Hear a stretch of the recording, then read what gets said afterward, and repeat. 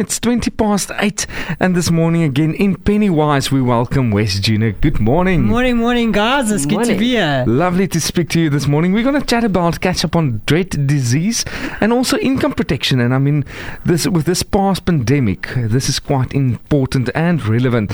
So today we're going to just recap on what exactly some of these risk products are, the differences between them, and why they are needed.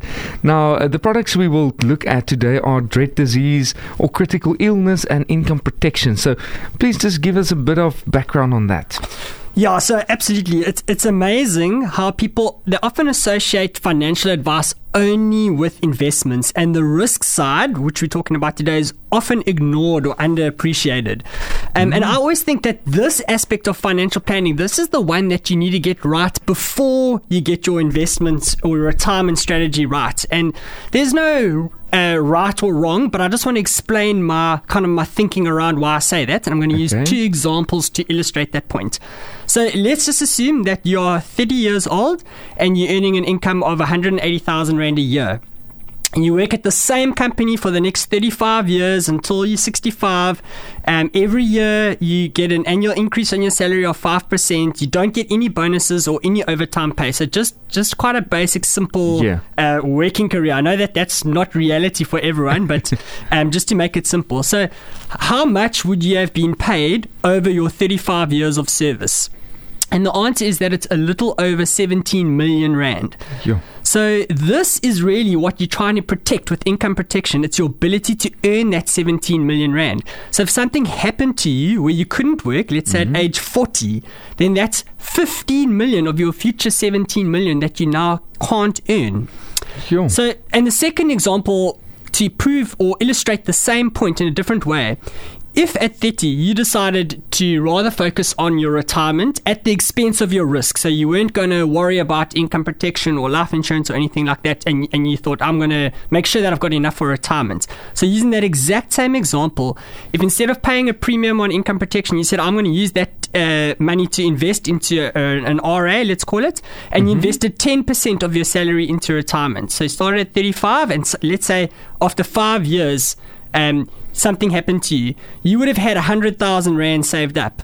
Now, that 100,000 Rand is not going to last you nearly as long as if you had your income, which is a monthly kind of payment insured that would have been made to you over the next kind of 35 years. So you're almost comparing that 100,000 that you've saved to an insurance that's going to pay you the course of the 15 million that you're no longer able to earn.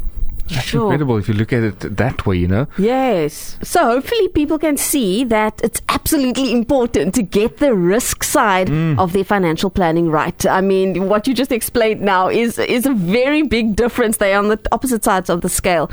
So looking at two topics for today, can you quickly tell us what is the main differences between the dread disease and the income protection? Okay, so the perception with many individuals is that income protection is something it's only really going to cover you for physical disabilities. And the first thing that comes to mind is that there's a car accident and someone becomes paralyzed. However, an inability to work is not always the result of a physical disability, but it can be the result of a health issue. For example, having a stroke and not being able to adequately recover to return to work, or being diagnosed with something like motor neuron disease. And other examples, severe cases of depression or mental disorder, that's been reasons for claims with insurance companies. And Wes, if I may just interject, just last week we read about a guy who actually lost his memory. He can't remember anything. Yeah. And every day when he wakes up, he can't remember anything from the day before. So I was also thinking that guy can't work because he'll never... Was that Adam Sandler from 50 First Dates? Well, it's Drew Barrymore. Yeah. It sounds like that story, but an actual South African man. Yeah. Anyway. So income protection in a nutshell, it's protecting your ability to earn an income upon which all your your future retirement plans hinge. But it is linked to work. You need to be able to show that you can't work. Whereas dread disease, it's covering you for similar events, health events, so heart attack or stroke, but there isn't this link to to work. It's just if this thing happens, it will pay out an amount. So with income protection, it's a monthly amount because it's replacing your salary, Yes. and it's linked to work. With dread disease, it's not linked to work and it's not a monthly amount. It's whatever amount you settle for, or whatever amount you decide to get cover for, and it pays that out upon that event happening. So whether that's a heart attack or stroke or cancer or whatever. And the reasons generally that you'd need it, or that you'd want that money or need that money for, would be you may want an extended kind of sick leave period, so it may benefit you to remain in bed longer just to aid your recovery rather than returning to work too soon. Okay. Or a dread disease can shorten your life expectancy, so you've got less years of work, therefore the benefit will enable you to prioritize your life, scale down on your business, take more holidays with your family, improve your quality of life. Just examples like that. It might be adding ramps to your house if you need to be in a wheelchair, or getting a special car. So it's things that are not going to be covered by your medical aid, but that you're going to need to adjust to your new lifestyle. Yeah. Well, this all sounds quite scary, and I guess it's that's why they call it dread disease, But now I want to ask you, for all the young and fit and healthy people out there, we never think of that because we say, no, it will never happen to me, or no, I'm still healthy. Do you think it's applicable to them as well, or do you think it's only for those people that knows that they're not that healthy, already showing signs of say overweight or whatever? Yeah, so do you think it's that?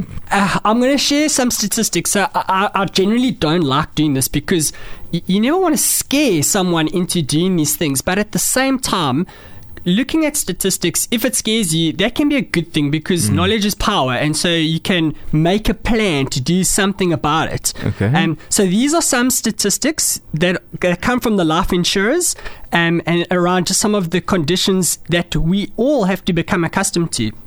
So 1 in every 4 people will suffer a heart attack. There are 8 heart attacks every hour in South Africa. 8 out of 10 people will suffer a stroke. 5 of those 8 are women, and 25% of those are under the age of 45.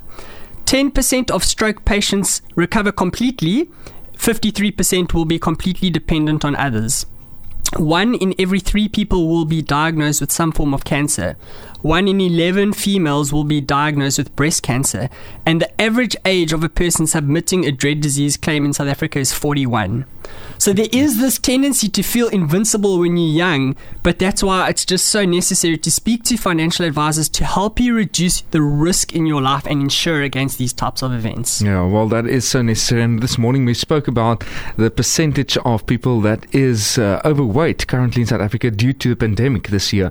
People just sitting and not being that active, and ordering takeaways and all of that. And that's the physical side, and it's hard to kind of measure the mental side of what's happening with the pandemic. Yeah, Sure. Thank you so much, Wes. I mean, it's scary to look at those statistics. It's scary to think about that. And also certain types of cancer don't care how healthy or young you are. I mean, if you look at Lance Armstrong and many other cases like that, a sports person that being affected by this.